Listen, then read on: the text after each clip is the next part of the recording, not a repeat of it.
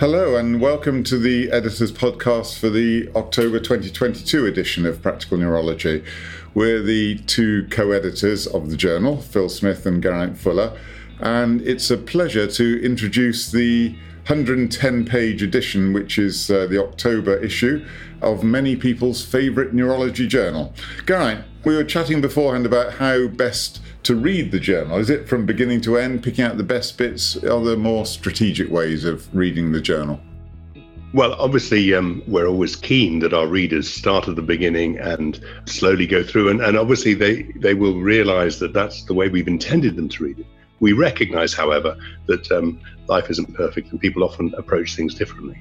And I think it's quite interesting to think about how we read different articles, because there are some articles which actually you wouldn't necessarily go back to. So there are some things where you'll search for a particular topic and you'll try and you'll see a difficult problem and you'll gen up on it because you think, well, this is something I need to know about. And you might go back and search for that sort of thing. But we've got quite a lot of different articles, and indeed we're going to be discussing a number of them today, where actually you need to read them to sort of get the flavour.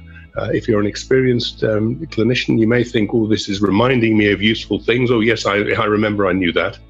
Or if you're something of a tyro, if you're just starting out, you're hopefully picking up the approach of a senior and a clinically expert colleague in an attempt to try and make sense of the problem. And I think that spectrum is what we've got, things that we should expect our audience to graze on, or things that we're expecting to come back and check. And I think articles fall into those sort of different camps. Yeah, so it's still acceptable, presumably, with the BMJ to turn to the obituaries first of all. That's often what people do, then Minerva and Personal View, etc. And if they've got any energy left, there might be a bit of time for looking at the research, but different for practical neurology.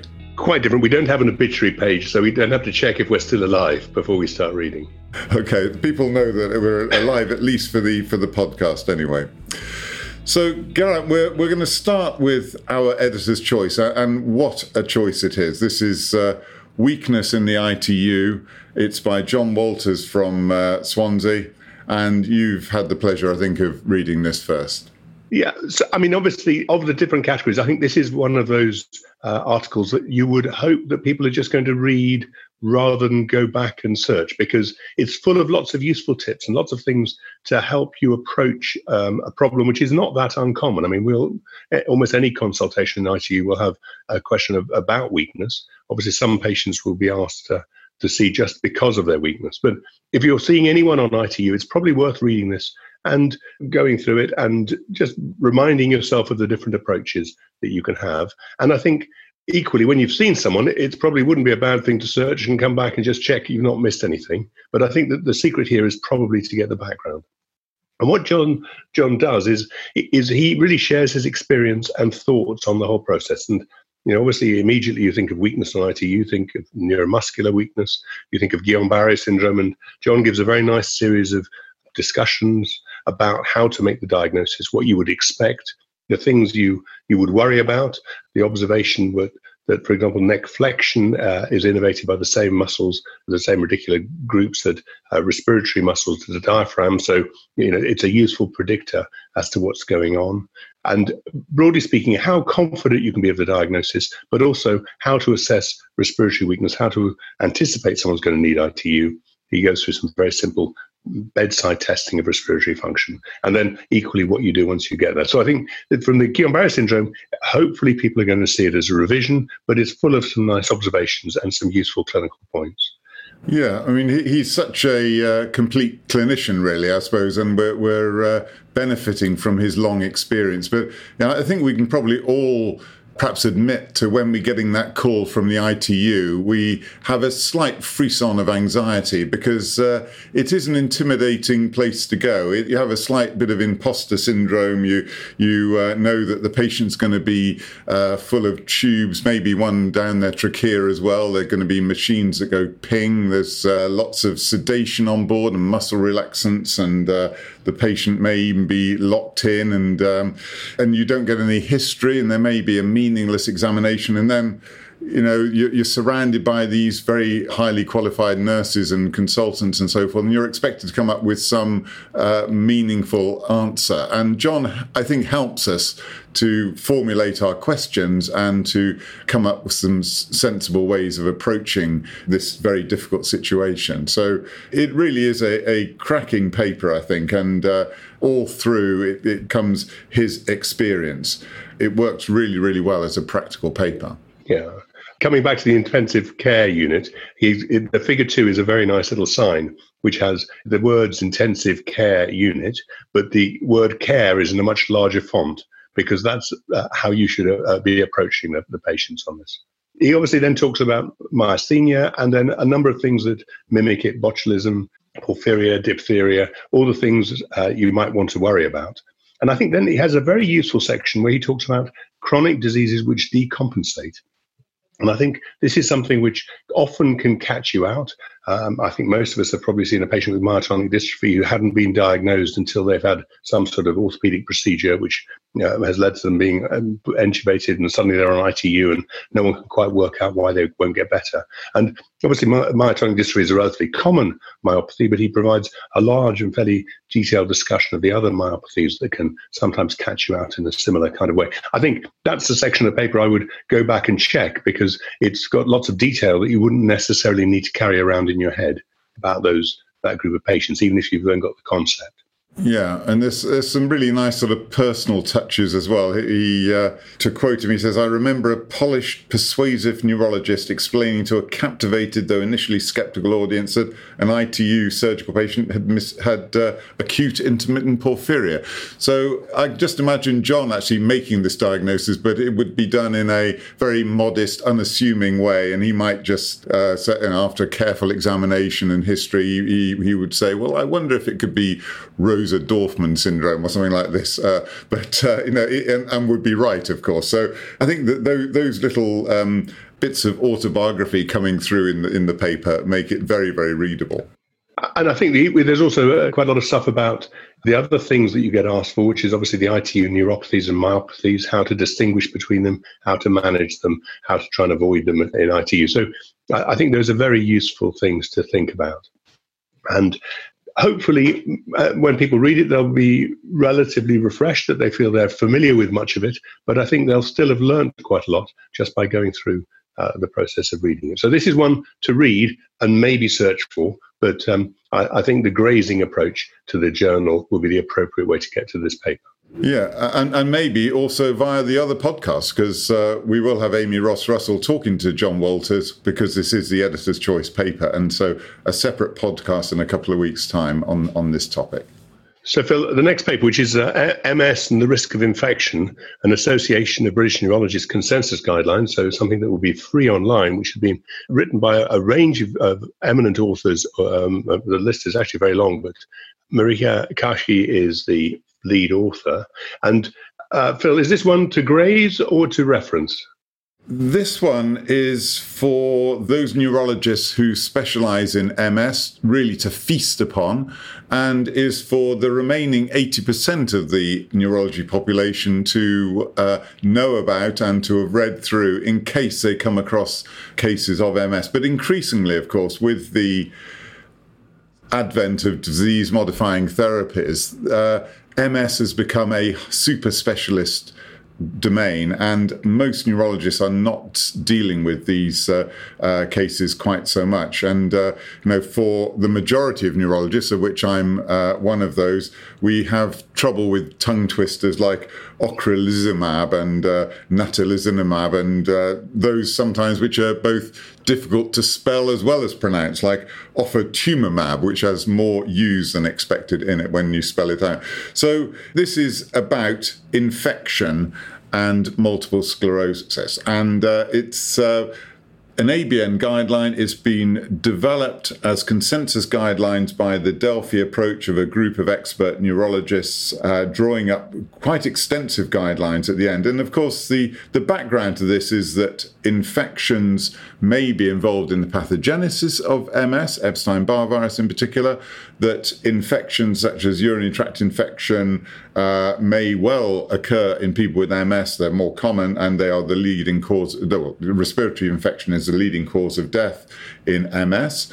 But most importantly, people taking disease-modifying therapies are vulnerable to opportunistic infections, and that's what the majority of the paper is about. So I think that this is a really heavyweight paper, actually. There's so much in it, and it's really up to speed, up to date as well. It's got a very interesting paragraph about COVID-19, in fact, because people with MS and taking DMTs are more likely to get COVID and more severe infections as well, that there are more MS relapses during a COVID illness, it seems, and also COVID vaccines appear less effective in those taking fingolimod and maybe other DMTs as well. So it is smack up to date. It even harks back to a recent paper, December 2020, when we had Ruth Dobson talking about vaccination in MS. It rehearses some of that as well and updates us that we should avoid live attenuated vaccines such as MMR and varicella and yellow fever in people who are on or just about to start maintenance immunosuppression, including steroids, actually. So this is a service to neurology. It will be on my shelf. I won't read it very often, but I'm delighted that we have it, because there are many patients who will greatly benefit through their specialists knowing much more about this. Yeah, I would agree. I mean, I think you've introduced a new category. We have grazing and feasting all of a sudden. I think what's nice here is that they've brought together and attempted to evidence-base as far as possible all the various different agents. And actually, there's quite a complicated range of different things you need to think about for different drugs. And obviously, this should make it easier for people to be sure they're doing the right thing. And so hopefully they'll find that helpful. Yeah, because, I mean, at the end, the guidelines, there are 40 major paragraphs of the guidelines and some sub-paragraphs as well. I mean, this is such a comprehensive document. I think we'll not want anything like this for 20 years or so. This, I think, will stand the test of time. It's very, very helpful indeed. I'm more optimistic. I feel confident the range of drugs that we have in 20 years is going to be utterly, radically different from where we are at the moment. I fear you may be right, actually, but I will still not be an MS specialist even then. But however, we're coming to a paper where I do have a bit of experience, actually. This is MDTs, multidisciplinary team meetings, the epilepsy experience. And this is by John Duncan, who is a true heavyweight in epilepsy experience, and John Duncan at Queen Square. So, Geraint, you've been having a look at this paper. This is really, again, I think probably grazing rather than referencing. The idea is that you should, where we asked John to write this, to share his experience. Obviously, his experience has been through the whole process of developing MDTs, because this is something that wasn't there in the past. And now people talk about it with huge familiarity. And yet, clearly, there's been a development. And John talks us through the history of the epilepsy MDT at Queen Square, the different contributors, people giving the history, the psychologists, the EEGs, the neurosurgeons, and broadly speaking, how those those physicians can all lead to try and help with the best advice in terms of intervention for a patient. And I think he recognises the difficulty, the fact that you've got inevitably outsiders who won't necessarily know the patient as well as other clinicians, and you're shaping advice for a patient's treatment to be delivered by a clinician. So you're aiming to try and put the best things together to, broadly speaking, as a team, come up with the best plan. There's quite a complicated, but I think quite helpful analogy he draws towards the end. He compares it to a helicopter rescue mission. The neurologists present the problem. The MDT determines if it is possible to design a mission that can achieve a good result, for example, to rescue an injured climber stuck on a precipice. First, the location and surroundings must be verified. Second, is it possible to plan a flight to be able to do this, which he holds as a surgical approach? And thirdly, if they were able to rescue the climbers, what's the risk of a crash to the town below or the eloquent cortex or the white matter tracts? in this analogy, the overall mission planning is for the MDT, and it's the surgeon is the pilot who has to actually undergo it. And I think it's quite a nice way to capture what's obviously quite a complicated series of decisions. And I think one of the things that struck us is that the epilepsy MDTs, particularly in the large central, is perhaps where MDTs have started. You mentioned when we've discussed MS, and MS treatments have clearly helped by an MDT approach to try and make sure you're giving people the best agent and looking at the pros and cons and so on.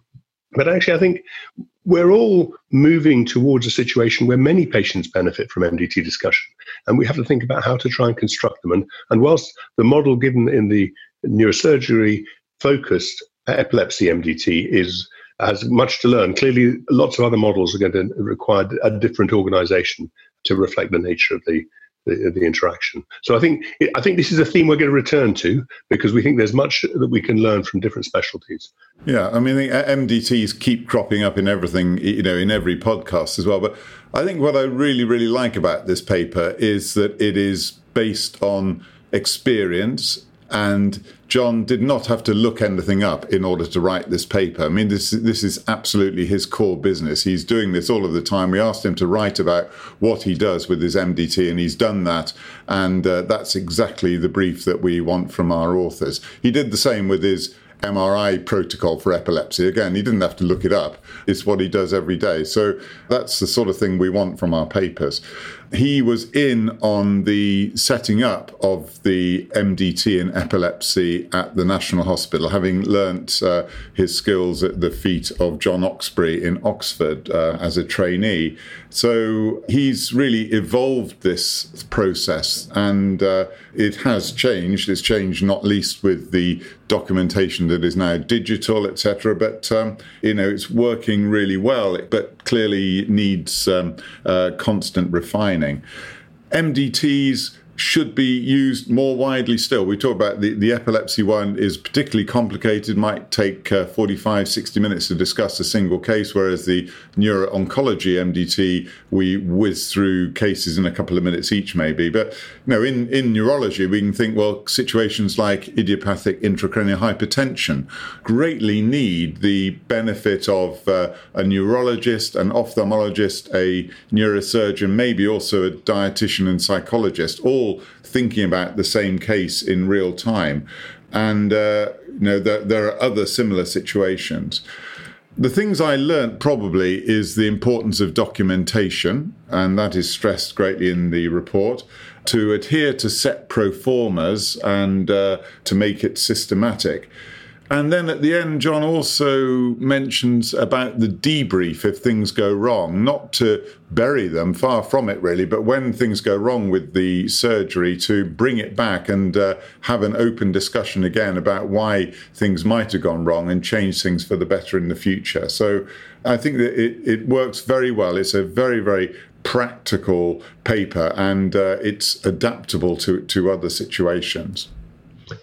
And the idea of a team-based approach is actually very germane to the next paper we're going to discuss, which is the end-of-life care of people with long-term neurological conditions that comes from Krishna Nair, Mark Lee, Esther Hobson, David Oliver, and Emma Husbands. And I think you're going to discuss this end-of-life care.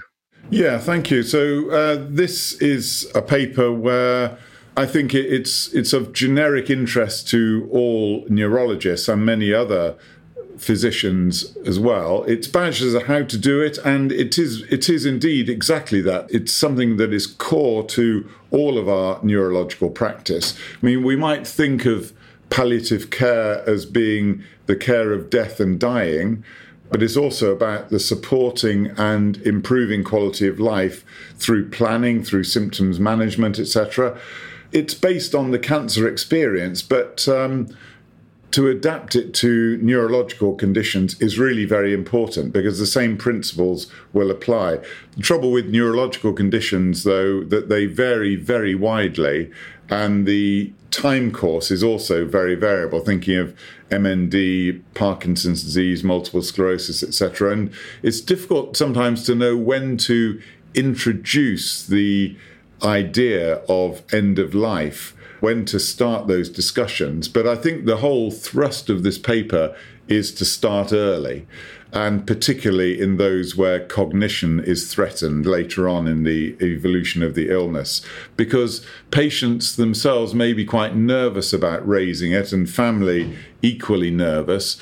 And if the clinician is nervous as well, then those things will be left unsaid. So we have to be a bit proactive about this, and maybe start the conversations before the so-called end of life, which is the expected last year of life, before it seems comfortable to do so, in other words.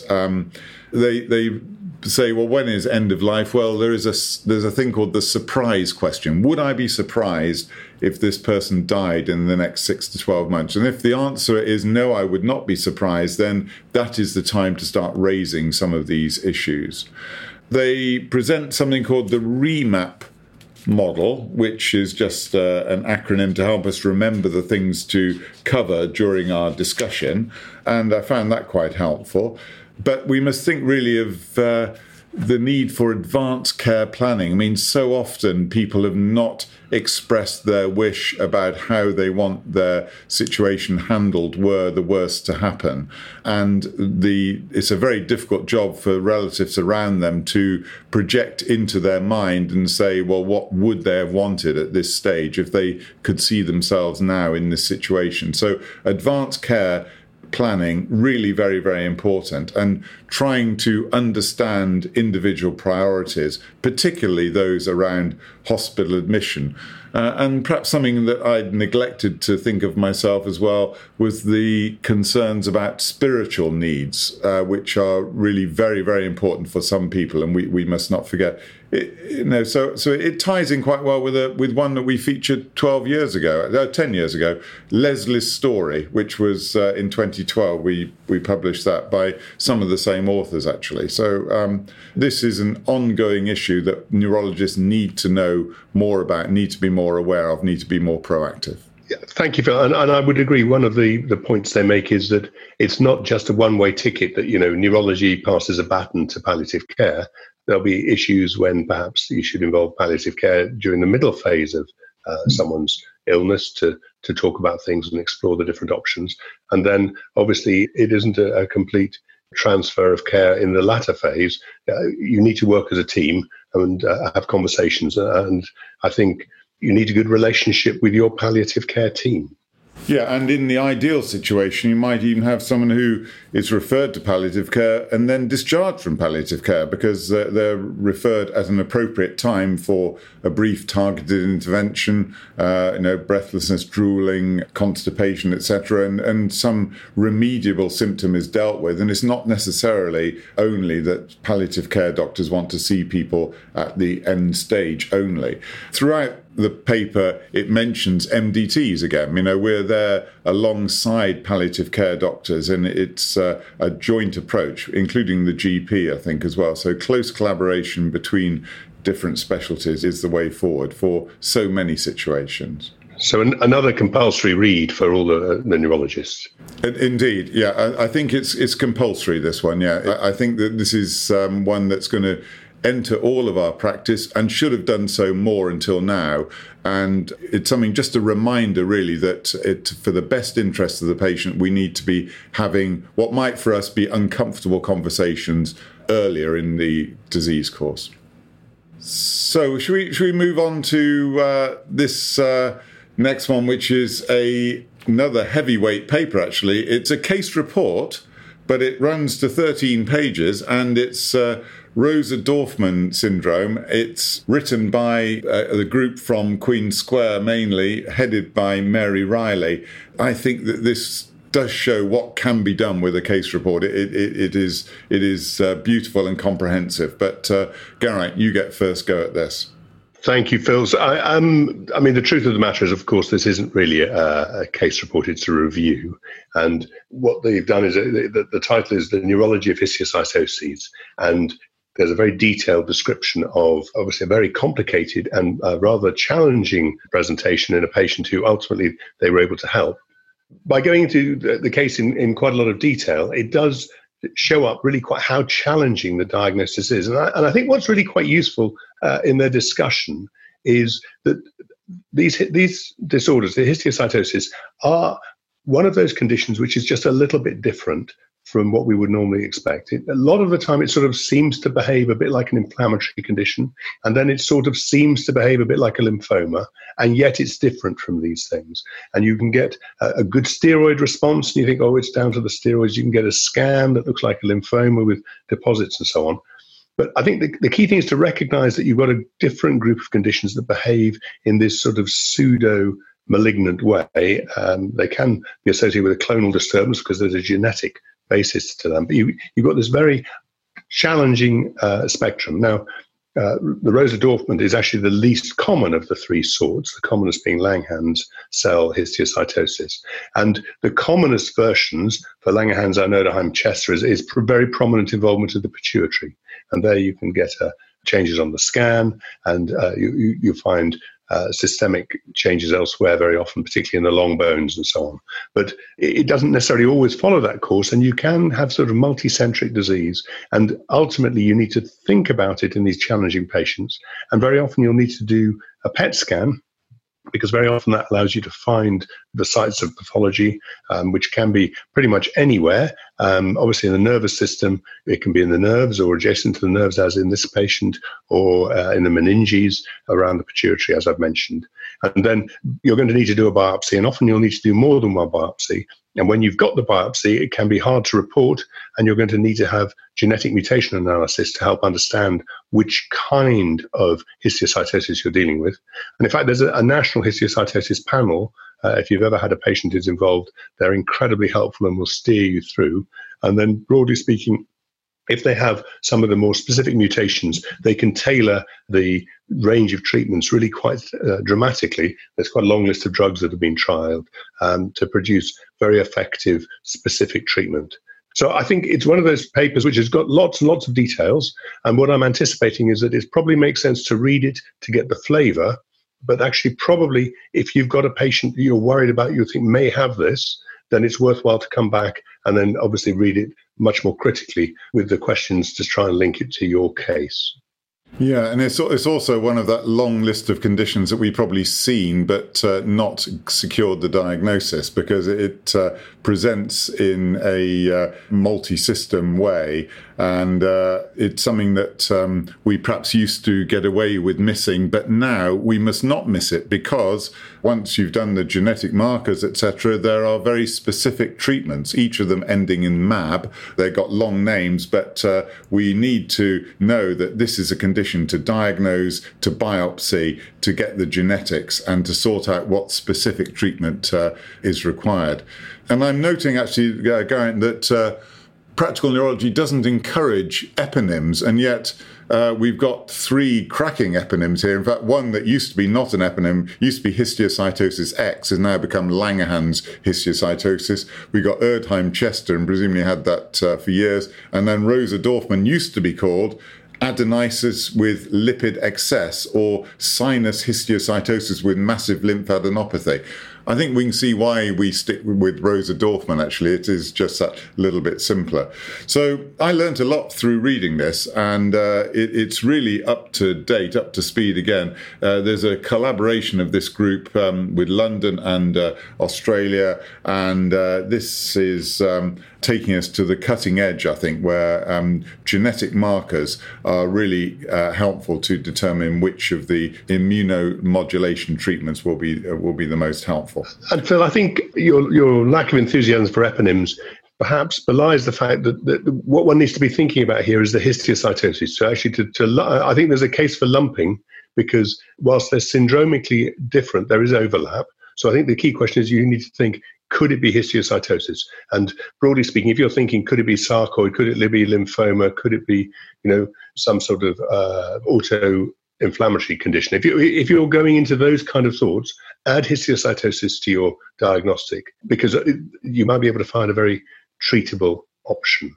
And then once you've got the pathology, you can start going to the eponyms.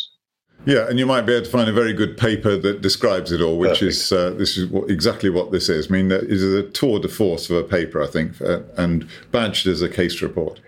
And so the final paper we were going to discuss was relating to not a condition that we won't remember, but one we will remember, but not quite remember how to test for. So over to you, Phil, for testing for syphilis. Testing for syphilis, indeed. So this is the mimic. This is the disease of kings. It is that of syphilis, which we all thought, rather like polio, had disappeared. But it's actually on the increase now with the greater protection against death from HIV. Perhaps the spread of venereal disease has increased. And this condition now still remains often unrecognized, undiagnosed, and untreated, but it is on the increase. And we thought we knew when we were training, didn't we, that we knew how to test for syphilis. You just sent the test and the lab came back yes or no, they had syphilis. But it's a bit like the reach for the Keppra, where you don't have to think. Sending for syphilis tests is complicated, and we need to know that the tests are perhaps surprisingly unreliable, indirect, misleading, etc. So we need to know a bit about syphilis and a bit about the test. So neurologists will still encounter syphilis, usually at the secondary stage, occasionally the tertiary stage, and it can have ophthalmic manifestations, including retinitis, optic neuritis, Argyll-Robertson pupil, etc. It can have meningeal manifestations, cranial nerve, particularly deafness, incidentally, important manifestation of this, but also stroke, of course, as is the example given in this paper. And in the later stages, dementia, tabes dorsalis. So the things to remember are whenever we test for syphilis, test also for HIV, and don't bother with a risk assessment. You don't have to justify doing this test anymore. It's highly treatable, as is HIV, and therefore you need to know whether the patient has got it without all of the caution that used to be there. The tests seem to be divided into those that are non-treponemal, in other words, not very specific ones, and this is founded on the old WR, but later VDRL, but now instead the up-to-date version is the Rapid Plasmin Reagin Test, RPR. So it's not specific. It's got a lot of overlap with cardiolipin, and so you can get some false positives. But in the CSF, the RPR has a sensitivity up to 80% and specificity up to 100%. So it is good. And then there are the treponemal tests, those actually looking something specific for treponemal pallidum. You can either measure IgM or IgG immunoassays, or you can do the hemagglutination, TPHA, or particle agglutination, TPPA. And these are sensitive and specific, but the problem is that they are sensitive in the early second stage, but as time goes on, they become less specific. So there's some mention in the paper about treatment of syphilis as well, and we need to know about that. But now I think this is a really helpful paper. It's written by Margaret Kingston and Michael Hemp from Manchester, and I think that this is something that we definitely need to read and be warned, really, that things are not as simple as perhaps we perceived them to be before. I've read it as one of those papers which actually is reassuring, because you feel that there's much that one's come across before, but that tricky thing where you get the result back and you think, does this mean this patient has had syphilis in the past that's been treated? Does this mean we have active syphilis? How can we try and disentangle those things? It tries to help with that.